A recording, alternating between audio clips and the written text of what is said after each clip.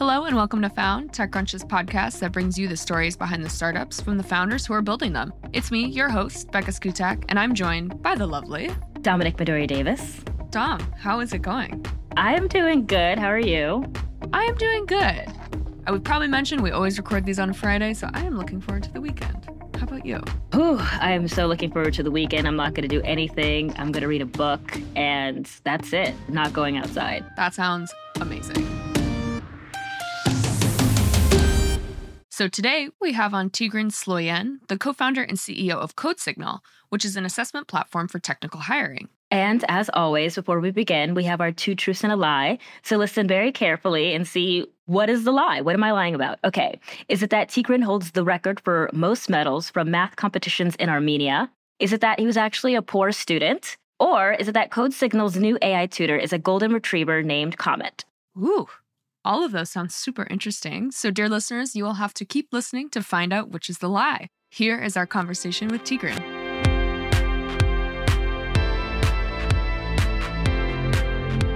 Hey, Tigran, how's it going? Hi, Becca. Going great. How are you? Oh, hanging in there. We're recording on a Thursday, so almost the weekend, Friday Junior.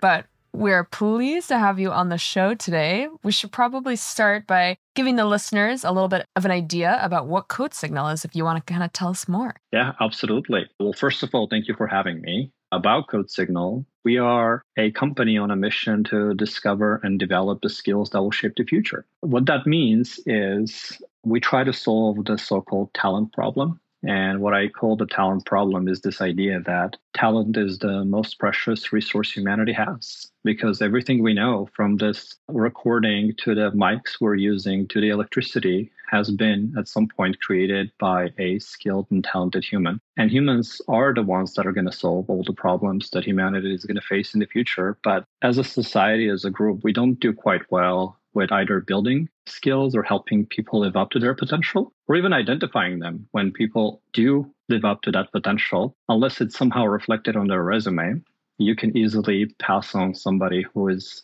highly skilled, highly capable. And I started the company almost 7 years ago with that idea of, what if we could change it? What if we could make it more streamlined, easier, and straightforward, both to build skills as well as identify skills when humans have them? And I know the first thing that stuck out to me about this is especially the piece where you guys work with companies and they can obviously use this like testing software to test people's skills in the hiring process. So as Dom probably also knows very well, over here in journalism land, we do these edit tests generally when you apply for a job. Right. And I'm curious, with CodeSignal, what was the process before that? Like the customers you work with, like how could people test these skills prior to using your product? Yeah, that's a great question. Actually, it's funny you've mentioned the edit test, because ultimately the simulation of the job is the right way to understand signal, right? Because you want to see, can I simulate an environment in which I'm asking the person to do the job, and I see whether they're doing it, they're good at it, or they're not good at it. And most organizations, before we came along,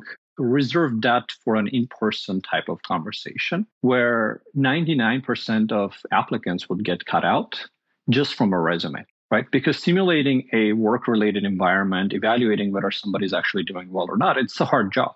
And I would imagine in journalism still, that's kind of how it happens, right? Because doing an edit test with everybody would be way too much of a time investment. So you first got to have a pretty good-looking resume where somebody must have recommended you.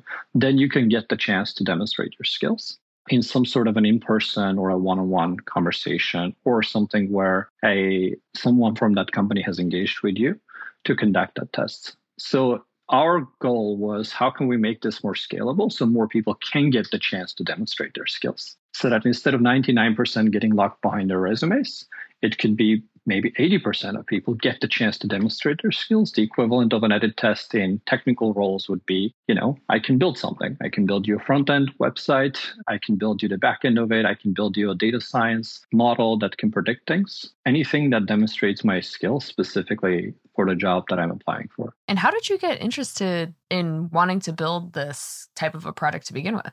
Yeah, that's a great question, because it goes pretty deep.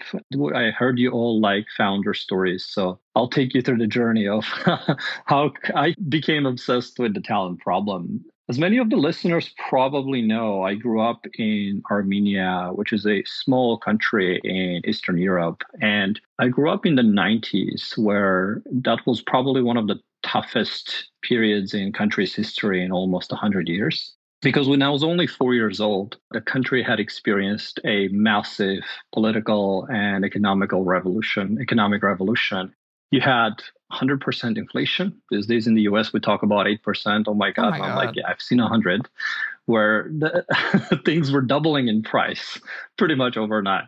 And it was economic blockade. So you had no light, no electricity, no heat. And worst of all, Armenia gets New York City style winters. I'm in New York City 10 years ago because New York City has gotten warmer these days. 1990s style But New York winters. exactly, right? And those years are known in Armenia as the dark and cold years, literally. And fortunately, though, my parents were both well educated, and even though they were finding odd jobs to make ends meet, they encouraged me and my brother to do really well in school because they believed good education, good skills is kind of the pathway to whatever the future had in store for us to just get ourselves from that situation. But to their surprise, when we started going to school, I was not a good student. By the time it was middle school, I was pretty much branded a trouble kid by every teacher in the school because I'm somewhat extroverted and fairly disagreeable. And traditional schools are not designed for kids like that, right? Traditional schools are designed for kids who are slightly more introverted, more conscientious, more agreeable, follow the rules, do the thing. I preferred, instead of paying attention in class, I preferred to play soccer, skip school, and get into occasional fights. So one day, I come home and my older brother is running around and cracking a very particular joke on me. And he keeps saying, there comes my gifted brother. And I'm like, what?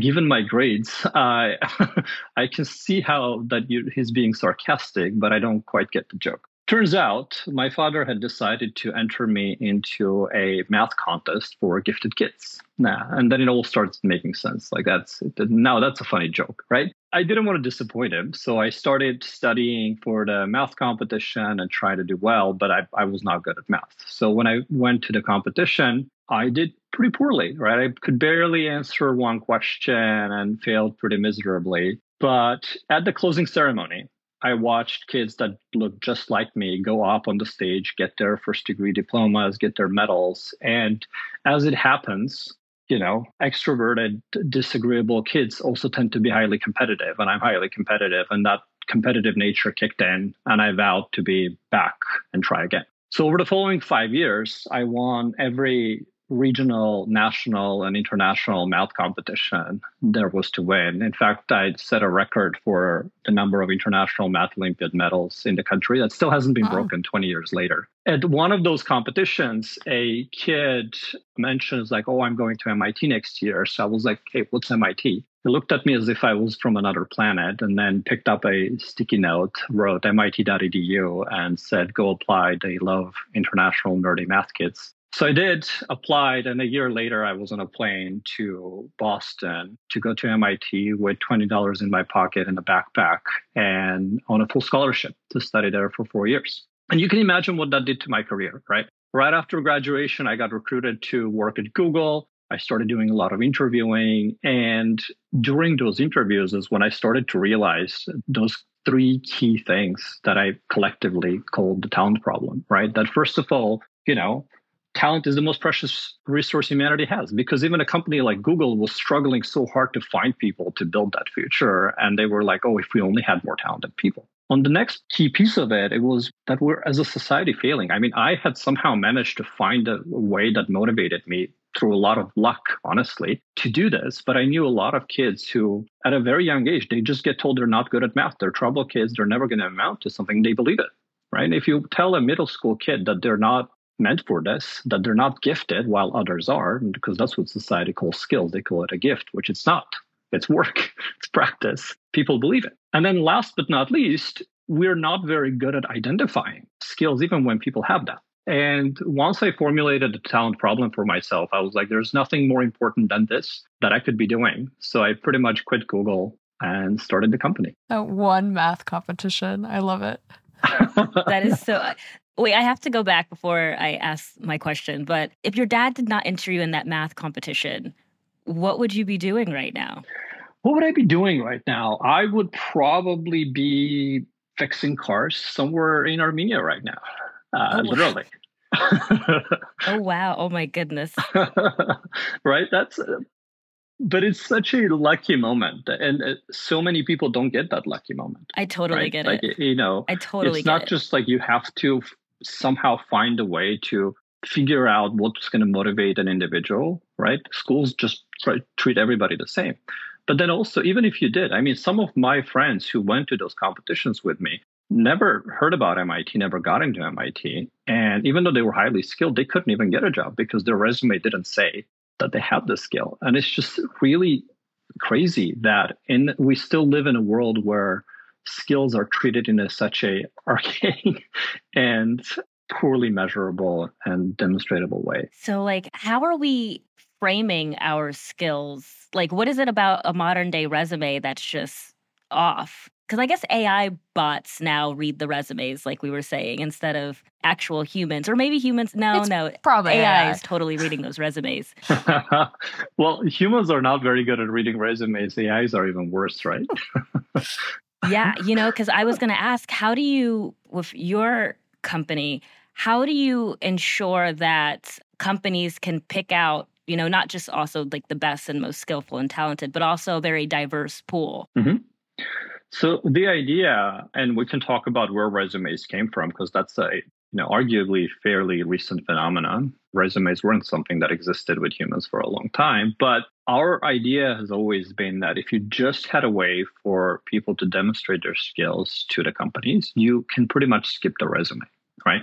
So let's say I go apply to a company, instead of saying, hey, okay, well, we have very few interviewing resources. So like before you can get to that interview stage where we can ask you how capable you are. Well, I mean, don't get me started how biased and bad the interviews are in the first place. But let's say it's better than a resume review at least. Right.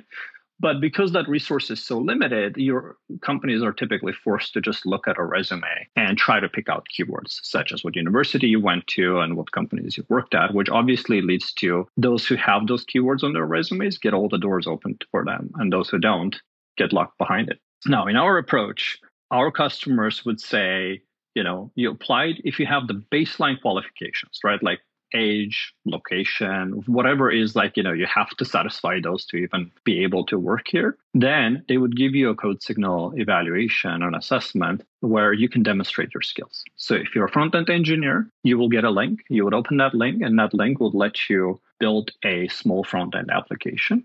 And then those results will get automatically evaluated based on how well you did it, how well you structured your code, how fast did you figure out the requirements, all that are skills that are directly tied to the job. And then that signal becomes the signal instead of the resume that companies use to move people forward, which means that you become blind to all of the bias that exists in someone's resume. And there's a study where they showed where you take the same resume and you put a different name on it, a name that generates bias, and those resumes don't get picked up. So this idea that like you should just put the resume aside and focus on skills, regardless of what the person has done, because that's, as a company, that's what you care about. Can they do the job? Not where they went to school, right? Because that doesn't matter. And speaking of AI, because we can't not talk about AI, I'm definitely curious how you guys think about AI in your company's future, because I know obviously AI is not going to wipe out full engineering teams or anything like that, but it does seem like companies and startups are trying to build stuff like this as well to sort of remove some of the work that this technical talent does do and automate it and sort of put it under a different structure like that. Mm-hmm. How do you guys feel about adapting to that as people move in that direction, and some roles will both change and some will be eliminated? Absolutely. And you're exactly right. What's happening is that the so-called skills gap, right? Every organization talks about skills gap and how the skills gap is getting bigger. The reason the skills gap is getting wider and wider is that technology is changing at an exponential rate. As technology changes at an exponential rate, what technology does is it automates or displaces some skills, but it creates new ones. And this has been happening over and over and over and again, right? And it's interesting because We humans naturally fear that, oh, our jobs are going to be automated and that humans are going to have nothing to do. But what history shows is there was always even more to do, but the skill set required to do it was different.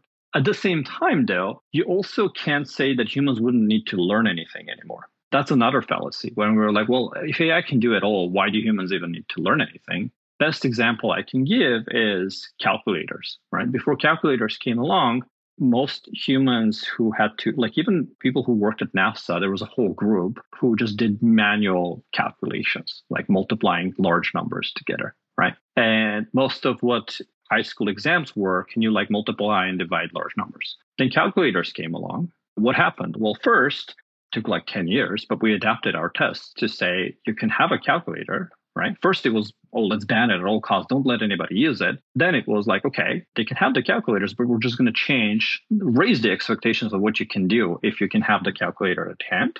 And that's what's going to happen here too, is like, instead of saying, oh, ban AI, you can't use AI to do this. No, use AI. But the expectation of what you can do when you have an AI copilot goes higher. On the flip side, on the learning side, right, no one has stopped learning how to add and multiply numbers. You don't have to do it by hand, right? But you still learn it because that understanding of how the mechanics of adding, multiplying, dividing numbers works helps you tell the calculator what to do. And there's a similar idea here, right? Like AI will get good, will get great, and it will be able to do phenomenal things. But unless you as a human understand what it's doing and can guide and direct, you're not going to be able to make use of it. More from this conversation right after a quick break.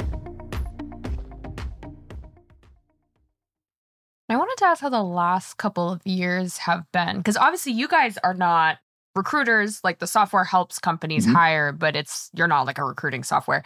But there's been so many layoffs, so many companies like have paused hiring in certain areas. It's just been like a turbulent couple of years in that space. How do you guys adapt to that, or sort of like how has it been for you guys the last few years with the market being so out of flux, especially in the tech market? Yeah, I'll give you two sides to that question. But we've got a big news and announcement. I got the confirmation, so this will be a teaser for you all of what we've got coming, because that's part of what we've been up to the last couple of years. So on the one side, on the hiring side, you're absolutely right. The market has been difficult for individuals. And interestingly enough, we see two things. We see that companies have fewer roles, but the number of applicants for those roles has become larger and larger, right?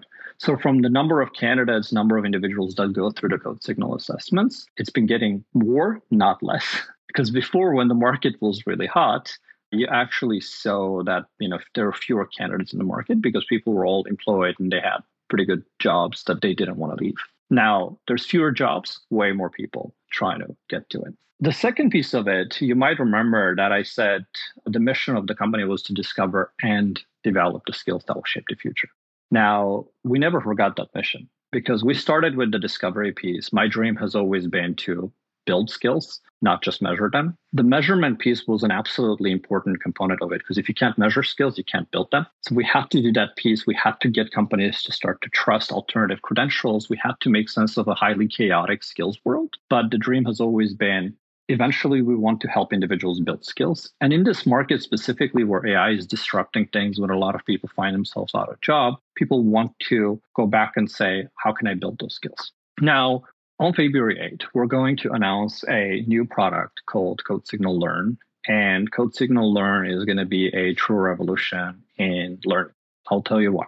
First, learning needs to be practice-based. And this is a massive mistake from very early age where you just like sit and listen to lectures or sit and listen to a teacher telling you something. It's called passive learning in educational psychology. And passive learning is very passive and boring. And that's not how humans build skills.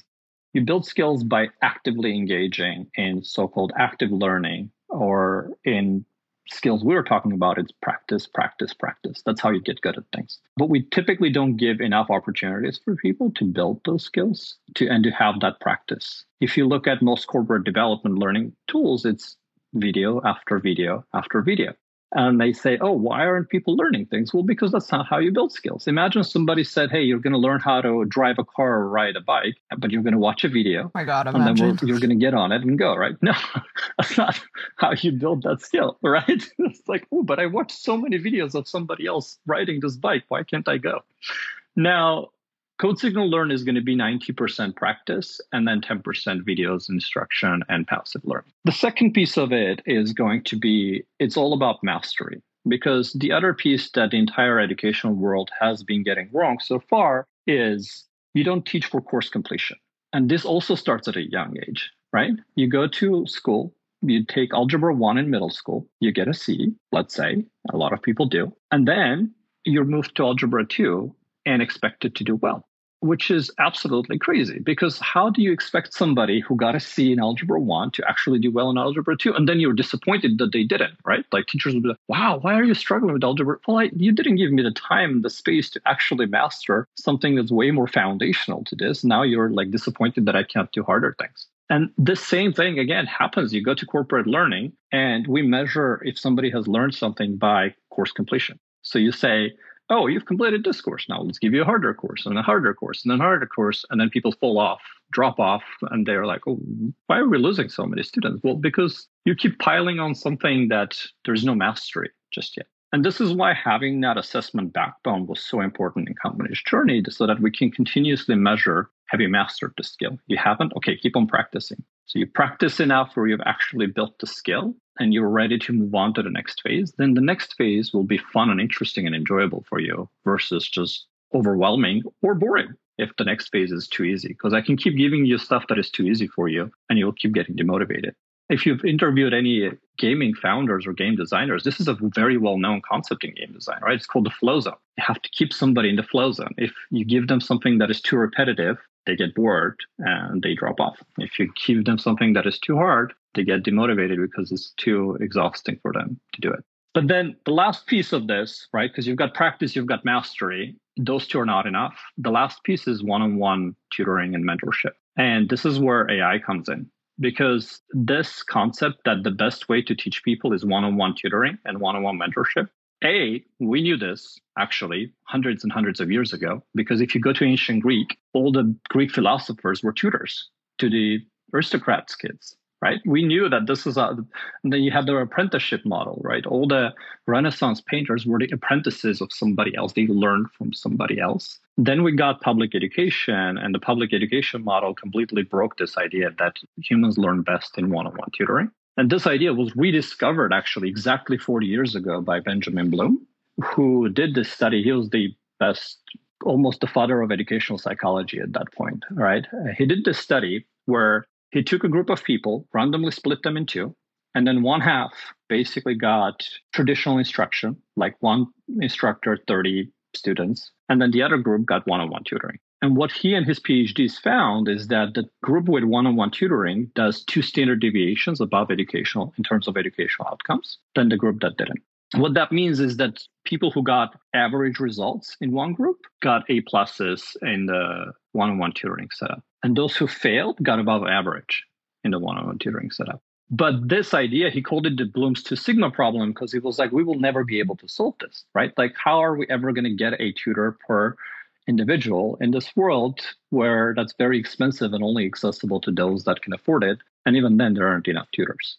So when I first saw the AI, the large language model revolution, the first versions of GPT 3.5 and GPT 4, I was like, oh, wow, we might finally have the last piece of the puzzle that can make learning truly individualized and revolutionary at a very, very large scale. So on February 8th, we're going to unveil, so by the time people listen to this, it will already be public knowledge, Cosmo, who's our space corgi. He's very cute. And he's an AI tutor. And as you engage with learning, Cosmo is there to help you anytime you get unblocked. And we've been testing it with thousands of people already in terms of alpha and beta testing. And the reaction is like, how have I ever learned something without Cosmo? Because even when you have a human tutor, it's kind of funny, right? You're self-conscious. Like, how many questions can you really ask? Like, you don't want to ask a dumb question. You're worried about what is that human going to think about you when you ask that question. So going back to your AI comment, I think AI is going to really change how skills are being developed. And this idea that you can have an AI tutor for every learner, whether they're a child or a grown up, at a massive scale is just really exciting for me. And wait, just so I have it, ignore any sounds you hear in the back. I live in New York. So is this going to be for like engineers in corporate environments, or is this going to be a learning platform that even like schools and I'm thinking like high schoolers and middle schoolers can use? Great question. So it's going to be both available to individuals as well as companies. So either an individual can sign up and use it, and we're going to have a freemium model where if you can't afford to pay for Cosmo, of course, there is a limit to how much you can use and learn with Cosmo, but all the courses and everything is still available. And then companies will be able to sign up and pay for their teams to use this as well. So both sides. And the biggest limiting factor is how accessible are the courses, because we're teaching thousands of skills here, but certain skills are accessible to some people and not others. Now, in this case, the range is going to be really wide. So from introduction to Python that my 10-year-old has been using to learn Python and loving it, to machine learning engineering for senior staff level individuals at large companies. No, that's so interesting because I had to drop out of pre-calculus in high school and I'm still angry about it. And it's like, why was I in that class when I clearly did not do well in any other math class? But then I saw a tweet last month and they were like, kids grow up thinking they're bad at math, but it's just like a lack of discipline. Like they just need more help. And so I'm like, oh my gosh, yes. But it's interesting because I guess now, AI tutors can really help. But it also goes into something I've noticed recently, or have noticed at least companies popping up and talking to some founders about how I guess there's kind of been a going back to apprenticeships in a sense. Like education is insanely expensive in this country. And there's just a different value now people are seeing in just having skills in like the trade schools again and kind of just learning online and doing something with that.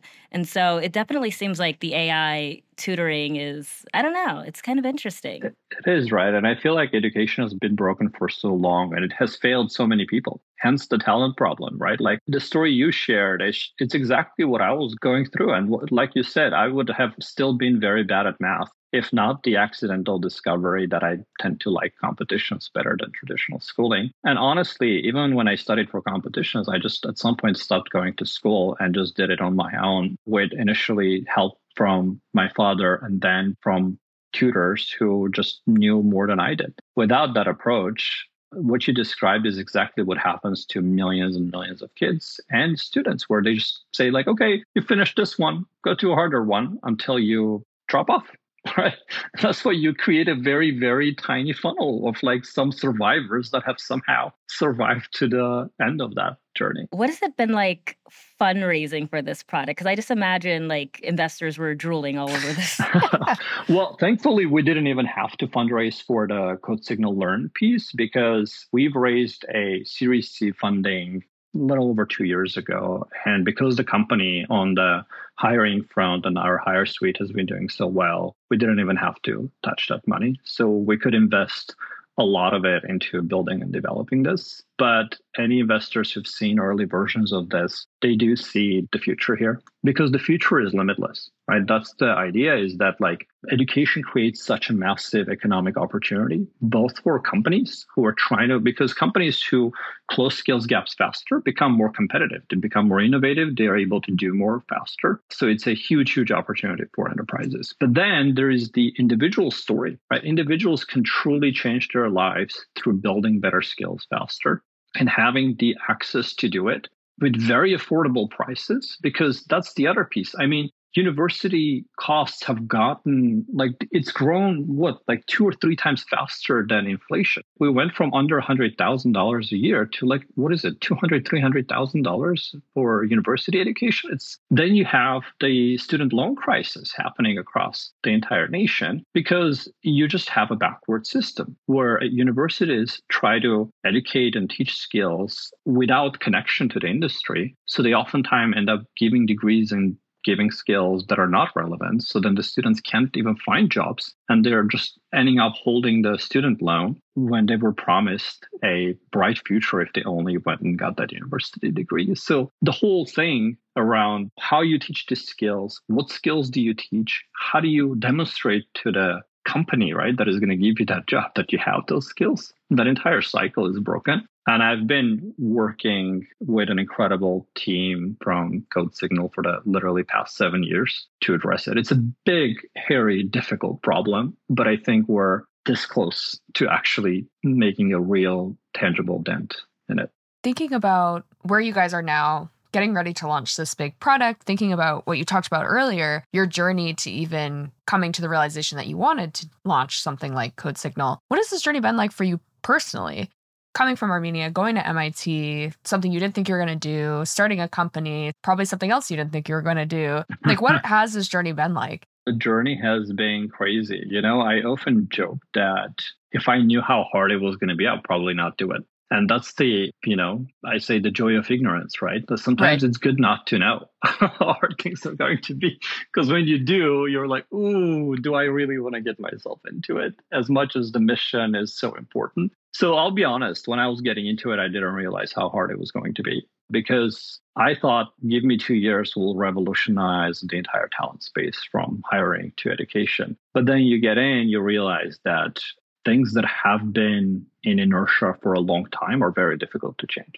Even if it's something that is really good for the world, it's good for everybody involved. Inertia is such a strong force, right, that it just carries everybody in a certain direction. And being able to say, no, people, we have to change the way we do things is actually very, very difficult. And then there is also a lot of opportunities for personal growth, right? Like I'd never run a large organization, and there's so many things that come with trying to get a large group of people to work in a unison together. And the biggest realization has always been around how tough communication is as the number of people grows. Because when you're early, when you typically work with, 5 people, 10 people, you just talk to everybody. And then you're like, oh, great, we're all on the same page. This is so much fun. Then you get larger, you realize language is such an imperfect communication mechanism because we are pretty much playing broken telephone all day long. Because I say something, I say, I want to explain A, and then what I say sounds more like B, so you understand B.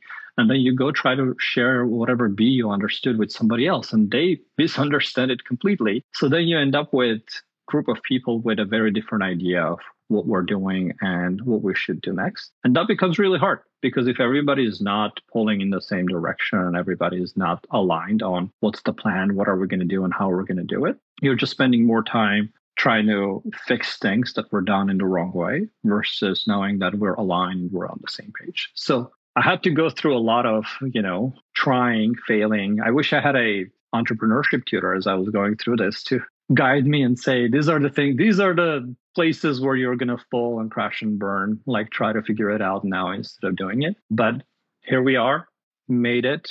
And I'm sure there's still a lot to learn. You can never claim that you've figured it all out. That's one of the big lessons that you learn, that, at any given moment, you believe that you figured it all out. And then 5 years later, you look back and you're like, oh my God, I knew nothing. But eventually you come to terms with that idea, right? That you know that there's a lot you still don't know. And I'm curious, if you would go back and restart the company now, would you do anything differently? Knowing like what you just said, you look back and you're like, wow, I knew nothing.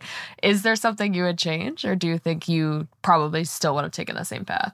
I often compare building companies to climbing mountains. The analogy goes pretty far, even though, when you take it too far, it's pretty different. But the analogy works because if you think about the top of the mountain as your mission, right? Like that's where you're going. First of all, in many cases, people are not very clear where are they even going. They kind of sort of know the mountain, but they don't know where the top is. And the lack of clarity of what the top is creates a ton of confusion in the company. And I've done the same in the beginning, where I didn't clearly verbalize in the very beginning, what's the top of this mountain? The second piece is, what path are we going to take to that top? Because that's what people commonly refer to as strategy. And you have to realize that there is a whole bunch of different paths. It's almost, there's unlimited paths when you look at a mountain. You can go every step of the way, you can make a decision to go left, right, or straight, and you're changing the path up there. And it took me a while to understand that the chosen path is your strategy, and you have to be very deliberate about the path you choose instead of almost making it look like a random walk or saying, this is the only way, and I know 100% this is the only way. Right? Because when you're blind to the idea that no, there's 1,000 other possible ways to go there, we believe this is the best way, the chosen way that is going to get us up there. And that being very explicit about it makes it clear of what you're not doing and versus what you are doing. Otherwise, you climb a little and then everybody stops and says, well, why not this way? And then you climb a little bit more and then everybody stops and says, well, why not that way? And you just end up spending more time in fighting of which way you should go, versus saying, okay, from time to time, we will revisit the strategy, the path we took to go to the top. But when we're in the execution mode, we're climbing and we're pushing it forward one step at a time. But at the end of the day, I think the biggest one that I would go back and tell myself is that the people you climb with is far more important than anything else. Because life is too short, right? Like, yes, you can be on an amazing mission on usually a difficult mountain that's worth climbing. But then if you're doing it with people that you don't like or you don't respect or you don't think that they're best people that you could be doing this with, it's just not worth the journey. Because typically it's not about, when are we going to get to the top? It's more about the journey, right? Enjoying the journey as you go. And since you asked, I know we were looking at the site before and saw that you call your employees the Signal Lights, which I think is very fun. But because you guys are in that space of helping people get jobs and helping people show their skills in a different way, how do you think about hiring? Or how have you built your team up, knowing kind of the strategy that you guys just have for the company? Yeah, we typically go about it in the same exact way that we tell our customers to do it, right? Like, we rarely look at a resume until very, very late in the process. Like, when I go into an interview, I do not look at a resume. I would look at skill evaluation results and what skills have people demonstrated. But I know very well that if I look at a resume, it's going to bias me massively. And I'm going to go into an interview having almost made up my mind, even though I don't want to. Right? You should go into an interview with an open mind, trying to understand the person in front of you. Ideally, you have their skill set already evaluated in a unbiased manner, which is what we do in our case. So when you go into the conversation, you're focused more on culture and motivation and whether this is going to be a fit. Because another thing that we realize deeply is that it's always a two-way street and it's always about matching. And if it's not a match on both ends, you're just setting yourself up for a failure. But culturally, with Signal Lights, we say that the company is all about context, freedom, and responsibility in that order. Because what happens typically in organizations, and I've worked at very large ones, is that I always felt disappointed that people don't feel the responsibility for the whole company and for the whole mission. So I always wanted to build a company in which every individual feels responsible for the success of the mission. And unfortunately, especially at larger organizations, people worry more about when am I going to get promoted? What's the next thing for me versus are we going to succeed as a group? So from the get-go, I was like, I want to create an organization in which people feel that responsibility, that ownership. But then I was like, wait, but we can't do this without giving people freedom to make the choices. Because you can't, a lot of companies say like, be an owner, feel like an owner, but they don't give you the choices and the options and the freedom to do what an owner would do, right? So then we said, okay, we have to create an environment in which people have the freedom to make the right choices for the company and feel that responsibility and take action to drive the company forward and drive the mission forward. The other piece, which is the foundational layer, was that, well, we can't give people freedom to do things if they don't have context. Because you can say, hey, you've got freedom to do things, but if I don't know what's going on in the company, what matters, right? If I don't have that CEO level context, then how am I ever supposed to make the right calls, even if I'm highly competent? So that's why we think about it in those three layers, where at the company, we're extremely transparent. Everybody to an intern knows how much money we've got in the bank, what happened. All of the executive team notes are just shared openly with everybody in the company on a weekly basis. So we drive towards like extreme transparency, because I know that transparency is going to lead to people having context and then being able to take advantage of the freedom to make decisions on a daily basis that advance the whole mission forward. And we're pretty much right at time, but just to kind of wrap it up with a nice little bow, I know you're launching into big product. You guys are 9 years in, if I'm doing my math correctly. I was also not good at math in high school. But what is next for you guys, and sort of how are you thinking about the rest of the year? CodeSignal Learn is Cosmo is 100% the big thing. We've been working on this so hard and so long, and it's beautiful to watch the mission and the journey come full circle. Because I did start the company with that very specific discover and develop the skills that will shape the future. And that develop piece has always been like, oh, I really want to get to it. Mm-hmm. So it's really exciting and fun to get to it. And I can't wait to get it into more people's hands and have people use it and see where the world goes. Because we're in a very interesting phase. Because on the one hand, you've got a lot of tension in the world. A lot of people are talking about a World War III. You've got economy not doing so well, and then you've got this AI boom and this AI revolution happening. So I think it's a turbulent phase, but I've always believed that each of us have to focus on what we can control and try not to obsess too much over things we can't control. And I think for me and for the company, it has always been, we can help the world go beyond resumes. We can help the world discover and develop those skills. So let's focus and do an excellent job at that, and then hope that everything else works out to the best of the human race. Perfect. Well, that sounds like a lovely future. So we're going to end there. But thank you so much, Tigran, for coming on. Thank you, Becca. Thank you, Dom.